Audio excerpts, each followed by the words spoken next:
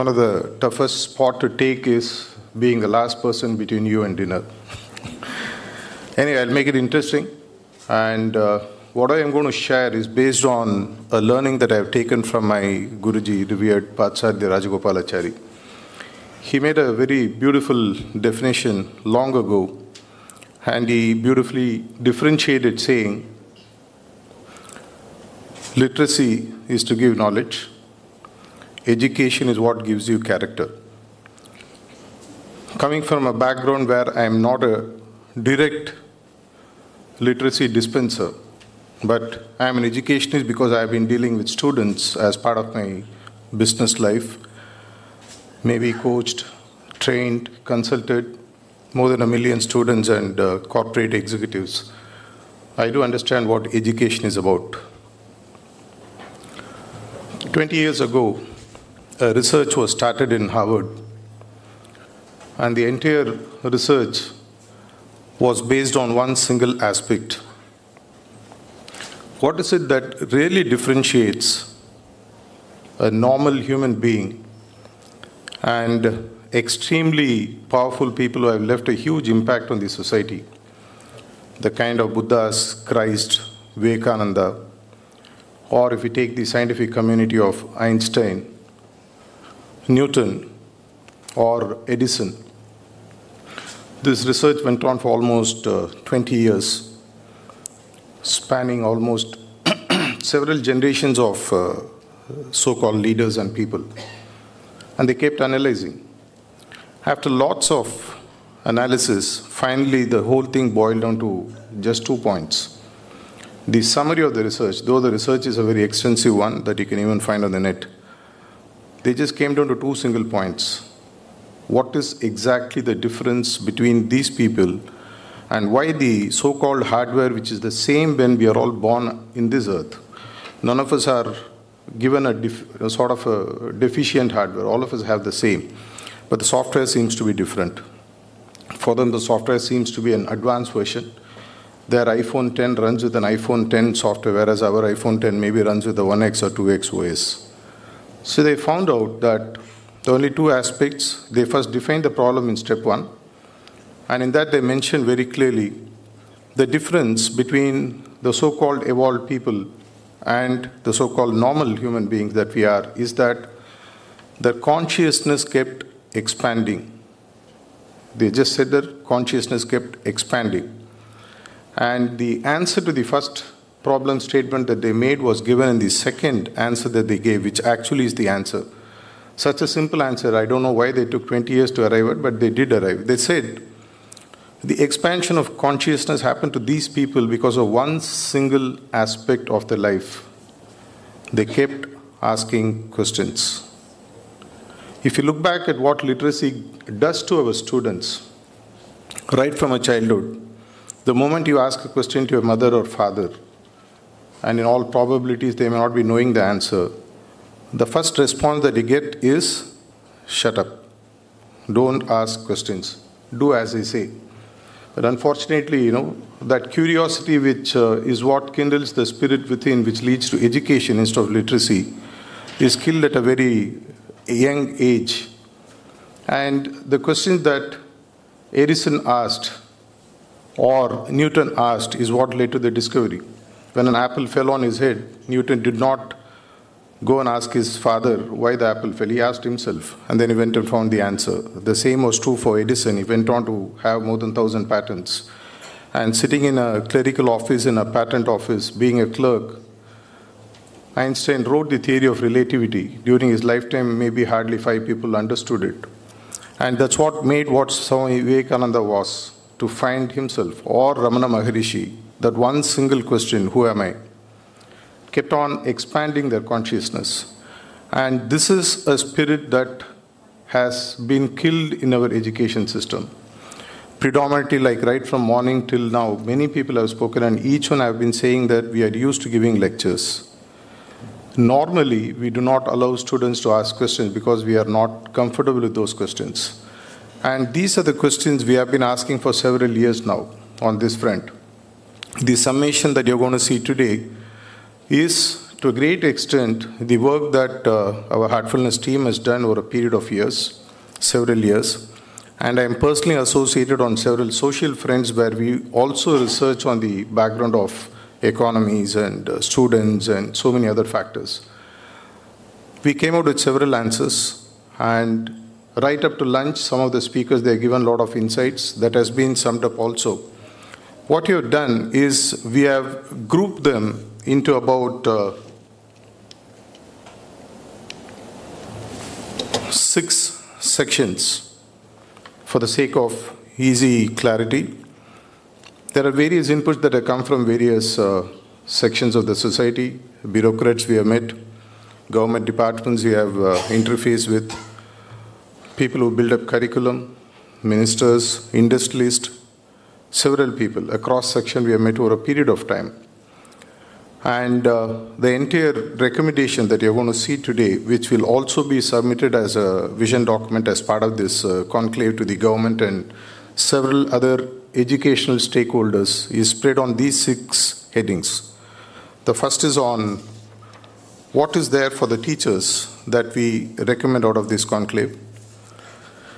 What is there for students? What is there for the educational institutions? What is there for the parents and society as a whole? What is there for the government to do, which is going to be one of the biggest sections, because finally the making and dispensing of the policy is in their hands. And of course, the last mile connectivity. Once the student is out of the college, how do they bridge the gap between the institution and the industry? These are the 6 segments that we have taken up. We start with first teachers because they are always in the firing line. I revere them a lot. Whatever I am here is today because of the literacy and the education I've gathered over a period of years under several teachers and my spiritual gurus. If you look at the 3 recommendations we have for teachers, equip the teachers with modern day teaching skills. If you really look at the morning speech that Mr. Vipul Reddy gave, it was all about Khan Academy and how they have revolutionized the learning through the technology skills that they have been able to dispense with, which was a big differentiator. If you move into many of our classrooms beyond the urban landscape, you will find that they hardly even have a classroom worth talking about. They don't have access to technology. Even 2G today is still a big deal in those places. And access to YouTube video is still reserved for people who are in the urban class. Find ways in which the teachers can be enabled with modern day teaching skills, including technology skills for being on par with international standards of teaching. I've studied a lot about the education system that prevails in, say, Finland or Singapore. You find that they are streets ahead. When I compared, when somebody made a very rustic remark which hurt me, but still which is a fact, he said many of your education system is at least 30 to 40 years behind us. And to a great extent, that depends on the government thinking, which we need to look at. Of course, we'll come to that point later, but this is an input that we have for the teachers. When we have the teachers facing the classroom, Sumiti ma'am, who I have been following on YouTube and several of her talks I have seen, teachers feel highly stressed because they are not able to face the students. It's not only the students who have problems, even teachers have problems in their life. How do they handle the social and emotional skills? We used to run programs along with UNDP across India. And one of the most sought after programs was faculty development programs. And in faculty development programs, we used to have people both from the teaching and from the non-teaching core.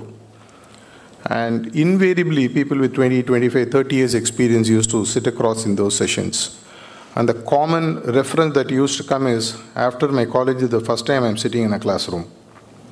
Which means normally, maybe Mr. Shivakumar might have a different view because maybe you handle students, but many times, teachers almost go into a bracket of being non-teachable.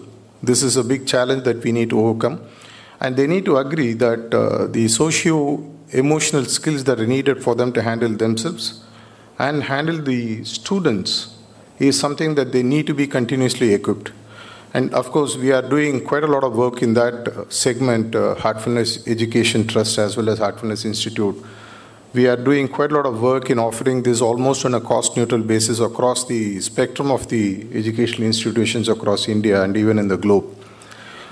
Mainly harnessing the hidden challenges that they have and giving it a proper shape and giving them socio-emotional skills through the process of meditation, rejuvenation, connecting within through the prayer, and several other concepts that we have built over a period of time. The third one, which today worldwide is getting high recognition, whatever we are here today, whether we are a doctor or a lawyer or a successful architect or a media person, it is because of the input that we have got from the teachers when we are in school or in college. Unfortunately, our current system, at least in India, is such that teachers in terms of pay is so pathetically low. People who do not get jobs elsewhere finally end up doing teaching with no disregard of people who are good teachers who have chosen and been here. I have met thousands of them as part of this research work. Many of them have taken up this work mainly because of the TINA factor. There is no other alternative. I have to earn. And it's the easiest to get in, so they get in. They don't have any interest, and mainly because we are not able to attract talent. In 45-day tamasha, if I can say, if a person who just swings the bat for 4 sixers get paid 4.5 crores, imagine a teacher earns 1/100th of that over a 30-year period time. How would you expect to attract talent when you're paying for the entire lifetime? Maybe starting salary for an undergrad teacher is about 25-30 under a UGC pay. After all the expenses, many times I used to find that it's a hand-to-mouth living. And some of the UGC grade teachers I meet, they hardly save 1,000-2,000 rupees a month. If they save that, it is still a big deal. And one emerging expense, the whole thing gets wiped out. If we have to really make sweeping changes in the system, the first thing that we need to address, accept, and change is that the teachers have to be the highest paid in the industry across all sections. This is not I'm saying something to get popularity vote, because I know that whatever I'm worth today is because of the teachers, and many of them are unpaid. Today they will not even be earning, even after the retirement, 1/100th of what I am clearing as a consultant. Unfortunate but true. These are the 3 main points that we have for the teachers. Let's look at the students. They are at the receiving end, so we are not really going to bother too much about what they need to do. The only 2 points that have emerged, there are a few additional points that have come in the afternoon session, which we'll collate and share it back again later through the press and through several reach that we have to the government. For the students, we want to look at, unfortunately, our education system or a literacy system is driven purely based on, at the end of the day, where will I get placed? Will it be an Infosys? Will it be a Wipro? Or where will I get campus placed? If I am not campus placed, I am not worth living. Many of the suicides that we see in paper, other than people who fail in exam, there are many unreported suicides which are related to people who don't land up jobs after. Last year data says that in Tamil Nadu alone, there are more than 7 lakh engineers who have gone out of college, and less than 45,000 of them have been placed out of their campus.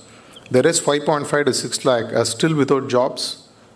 God knows what's going to happen to them. Imagine engineers within 3 to 6 months, if they don't have anything to do, where will their mind go? As Sumati ma'am was saying, they look at internet, they look at movies, they look at other stuff, their mind starts changing, they go elsewhere. We cannot blame them because they have no way to channelize their energy. Their energies have to be channelized. We have certain solutions addressing to the government later, we'll come to that. Which means we need to find ways in which the values, like the Gurukul system, are driven into them right from a young age. The learning to be is one of the UNESCO's saying to create world-class citizens at an age when they would be amenable to change, catching them young. Sub 10, as they say, is something that we recommend, which should be part of the educational change that must should come. Imparting critical life skills from young age. I have seen rich parents with poor kids, mainly because suddenly one day one of the parents disappears and they don't even know where the money is. They don't know what to do with the money that is bestowed to them. We have always seen that this is one aspect that children, even when they graduate out of college, they don't know what to do. The first salary, they go and buy a fancy phone. The second salary, they go and buy a high-end bike. The third salary goes out on a date. I mean, as people are saying, 1,000 rupee dinners and 2,000 rupee dinners. The value of financial literacy is not there for the students. Like that, there are several other skills, like knowing about the culture or the history of the nation makes a huge difference. These are the 2 points that we have for the students that we recommend in some way the authorities or the students themselves can seek and do this. All these recommendations will also be made available to all of you through our website and shared to you as PDF. In case you want, you can let us know, we'll share with you, because we want this to have a multiplier effect so that it goes to everybody. The third one is for the educational institutions. Unfortunately, to a great extent, but not to blame all of them, to a great extent we find we are in a situation where this has now purely become a commercial industry. Not all of them, but many of them. This is something known. And when I speak to many of the placement heads across several colleges and institutions that we work with, their target is quite simple.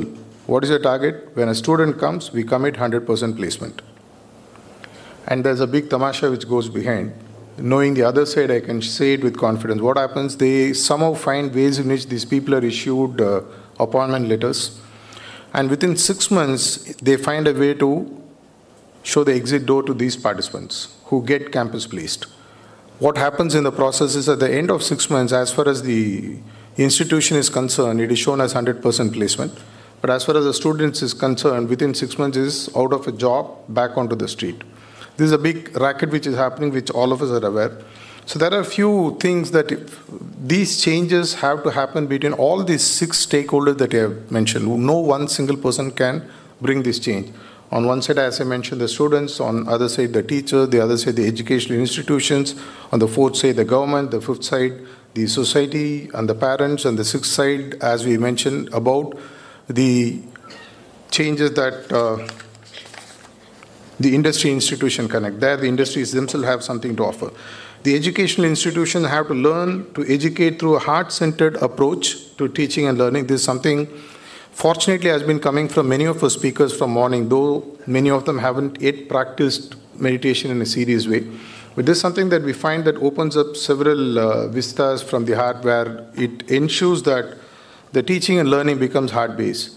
One of the biggest advantages that many speakers spoke in the morning, including Brother K.S. Balasubramanian, is that Gurukul of being connected to a single teacher for 6 to 12 years connects such a bond that the student learns for the sake of the love that has developed between the teacher and the taught, rather than a forced academic pressures that are being sort of put onto them. Every 3rd month the teacher changes, they quit the job, and then you find that they have to move to, the parents change, they go to another location, it goes on. Find ways in which this heart-centered approach can be brought into the curriculum, where we have done extensive support. We have developed an extensive support system through which we can actually give it to all the education institutions on a cost-neutral basis, impart life skills and soft skills. To such an extent that today, many of the people, I used to go to the engineering colleges for doing campus to corporate programs, window dressing, literally. After 4 years of extensive studies, there is only one question finally that determines your future, and that question is simple. How much do you want? Simple. The HR manager sitting on the other side will ask you one single question. How much do you want? What's your pay packet? And the next question follow through is justify yourself. If you are able to manage these 2 questions, doesn't matter what marks you score, doesn't matter where you have studied, you can still. So finally what happens is in 3 days, like a bridal makeup, we have to get these people ready so that when they go out there, they get placed. Maybe within 3 to 6 months, they automatically get out of the placement. So life and emotional skills, social skills to be embedded, if possible, right from the pre-KG or the LKG. In fact, this is what we did through our value-based spiritual education. This is what we are doing through our current conscious living. We are taking these values in some way.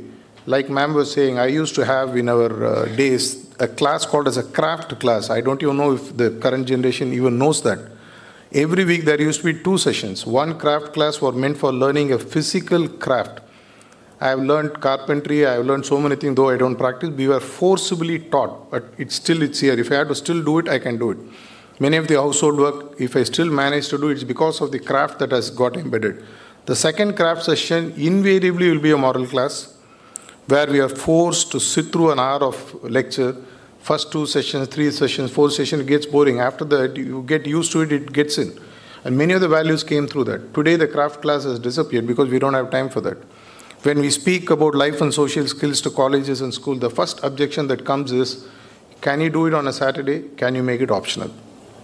Two deadly questions on both the counts. Invariably, the students have a choice of not being there. The whole thing gets lost. So we look at that as something that people have to sort of weave into the curriculum till they do it. I always used to, one of the questions I used to ask many of the IIM professors I used to meet, I am yet to find an MBA in soft skills in India or even anywhere internationally in the world. MBA soft skills yet doesn't exist. What's wrong with it? MBA life skills, MBA soft skills, MBA emotional intelligence, MBA spiritual quotient. There's enough takers. After all, once you do it, you create a new stream, and then God knows what can happen after that. Implement 21st century styles of learning. Like we can borrow ideas from Khan Academy, what Finnish people are doing, what Singapore is doing, what some of the advanced countries are doing in the field of education, and then see what can happen. Overall, help create a loving, compassionate learning environment through a heart-based approach. This is something that we firmly believe in. Let's look at the fourth component of this six-party mix. For parents and society as a whole, convert the parent-teacher meetings into a transparent and open exchange of ideas between them. Yesterday, one of the volunteers was talking to me, who was part of this program. He had to go for a parent teaching. He said, we have been told to sit till the meeting is over. And he had to come back by 2 o'clock. Many times a PTA, which I have experienced when my daughter was in school, is a one-way street.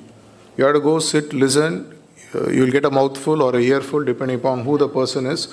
And then I have to come back saying, okay, your daughter is like this, your son is like this, you have to do this, you have to do that, blah, blah, blah, blah, blah. PTA is, you cannot ask the teacher why your teaching is poor. If you ask that, you know what is going to happen. In all probability, a TC in your hand for your daughter for not doing well in the classes. This is what you have to face. Hence, PTA, unless it's made in an open way, not where you fight, but you can sit and talk as two matured individuals to find how the student can evolve. Second, many of the decisions that the schools take today, the parents actually are not part of. Some schools do have it, we have seen it, where the parents become part of the decision-making body of the education institute, right up to how the syllabus is designed for the school, at least for some of the activities where the school has a freedom. These are the 2 points that we have for the parents. Let's look at our long laundry list. This is where the biggest list is, because the entire area is held literally to ransom by the government, because they are the people who make the policies. Until they come out with the policy decision pertaining to these areas. Several years back, I started studying on what would make India back into glorious India that it is. And that's where the topic Resurgent India came about. And as part of that, we did extensive work and gathered a lot of data. Currently, if you look at the first point, I'll just rush through because there are too many of them for me to read out in the time. I have another 5 minutes to close. We have a literacy rate in the age group of 5 to 10, which is sub 75%, which means for every 100 children in the age group of 5 to 10, 25 of them do not even ever enter into a school. Neridia, Madamaikathugo, illa veradhugo, straighter they go. Unfortunate but true. There are 1 or 2 states where literacy is almost 100%, but invariably our current Indian literacy rate ratio is less than 75%. The target is to see if we can bring it to 90%. One of the targets that we have kept is, it's almost in the last 70 years, there have been hardly one Nobel Prize for this pace. That is from C.V. Raman.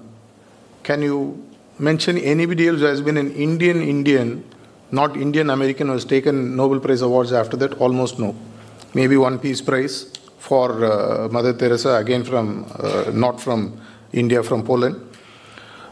At least 2 Nobel Prizes in the next 5 years. If you design an education system where Dr. Mohandas was talking about pure research, we don't have pure research. Today, any research is immediately commercialized. Research for the sake of research doesn't happen. Promote financial literacy, which government can do. Promote and develop alternate or parallel system of value-added educational system, which focuses people on innovation and creativity, and developing entrepreneurs from the age of 5 to 10. If you think it's an impossible pipe dream, look at some of the foreign countries, they've started doing it already. We have data for that. Look at Human Development Index. There was one Indian who won a Nobel Prize on this, Amartya Sen. The only research he did was to find how to develop and impart human development index in all countries of the world. He actually co-authored this paper with a Pakistan professor, and both of them took equal credit for this Nobel Prize. They actually brought in saying that a country has to be weighed purely on the human development index, and then they gave a set of parameters that you need to work. Currently in India, it's less than 0.8%, and the average apparently is much, much higher than that, because India rarely invests on the biggest asset that we have, which is our human size. 125 crores is not a small number. Internet broadband penetration is still pathetically low, 25 to 30%. Of course, in the metros, every family has 3 SIMs, but down south, if you have even the old Nokia handset, is still a big deal. Look at science and technology budget, where you invest 3.5% of the GDP as part of that. The knowledge industry to contribute 10% or more year on year on the current level of GDP contribution. If you look at some of the additional setups, you will see a few of them listed here. Youth in the age group of 20 to 25, as ma'am was saying, recently I had to go through India across the length and breadth to study for an agricultural sector. We found that if some of the people are committed, like after medicine you have to go for 1 year for your internship. If you can put your students through for 3 to 5 years of compulsory agricultural exposure, studies, in no time, maybe no time could be defined as 5 to 10 years, India could get back. Even today we are an agrarian society with 60% of our GDP apparently coming from this, and we are not spending enough to invest. People are running away from villages into town, searching for fancy jobs in ITS companies in AC rooms. Look at redesigning the architecture of the schools, which today are not fit to even sit and learn. That's what many people say. I read a famous politician saying, I will not even send my cow to this school. I don't know where we would send his children, of course. Establish sports management courses, because today one of the biggest challenges, we don't have enough playground, we don't have enough time for people to go and do their extracurricular activities, and hence they are gadget bound, they're sitting in home playing all the time. There's nothing really that is happening. A few more points that you see here. For the want of time, I will not go through that in full. The last point that I want to connect is the industry and institution connect. Industry, if it is made mandatory, today CSR is made mandatory, 2.5% of your net profit has to be spent. And hence people are forced to spend because it's a legislation. The same way if government is able to make it as a legislation, if industry is made to sponsor local institutions, each organization must sponsor or take ownership for one institution to whatever extent they can. Especially if possible the SME sector, they can adopt on school or a college, spend whatever they can. The produce that comes out of that, they can employ themselves. All these might take about 3 to 5 to 10 years to do, but that kind of systematic change is going to take a little bit of time, but with willpower and a little bit of drive-through, we will be able to do. Industry should spare the CSR in terms of FDP support, career guidance, teaching English skills. Though we might hate that language, that those people left 70 years ago, we are still stuck with the language that we don't have a choice. That's a global language today. After all, if you are conducting a session in Tamil Nadu, in Chennai, speaking in English, there is still a problem. We have to do it because there are people watching from about 140 countries. English skill today is a challenge. I have seen brilliant students from villages. When I used to talk to them in Tamil, they're extremely versatile in communication. The moment I switch to English, what do you want to do in your life? They just shut, they don't talk, because that entire self-confidence has been now brought onto one single facet of being able to speak English, period. Unfortunately, there is a fact of life without which you can't get employed. Even advanced economies like China is spending a lot, because that's why they're losing out to India. There, many of the Chinese students today are learning English so that they can be better placed than what we are. Industry should be invited to local institutions, where the institutions should have periodical industry visits, not only visit hospitals and other places, also visit industries to find what exactly is happening so that they get practical knowledge of the subject. These are the 6 areas in which we have grouped. I have another 2 minutes to complete. Let me just share, this is what Heartfulness Institute and Heartfulness Education Trust has been doing for years now. Brought in refreshing changes in a very silent way across the globe in several countries. And today the kind of changes that we are bringing is already yielding results in several areas. This is something that we are pretty serious about. bringing a silent revolution through the process of meditation, rejuvenation, connecting to yourself inside, and offering all these skills in whatever way we can. We continuously engage ourselves with government institutions. We have been talking to UN, we have been talking to several governments across the globe to find a way in which we can finally bring an education system that produces people of character instead of producing people who are literate, who are only running after money. With that short note that has been shared with you, not very short, 30 minutes, I would like to thank you for this opportunity to be able to sum up the main point that emerged over a period of time, including this session. I hope that we'll go back and see if we can put some of these resolutions that we have brought in today into effect and see if we can bring a change in India for a better good for India and also for the globe. Thank you.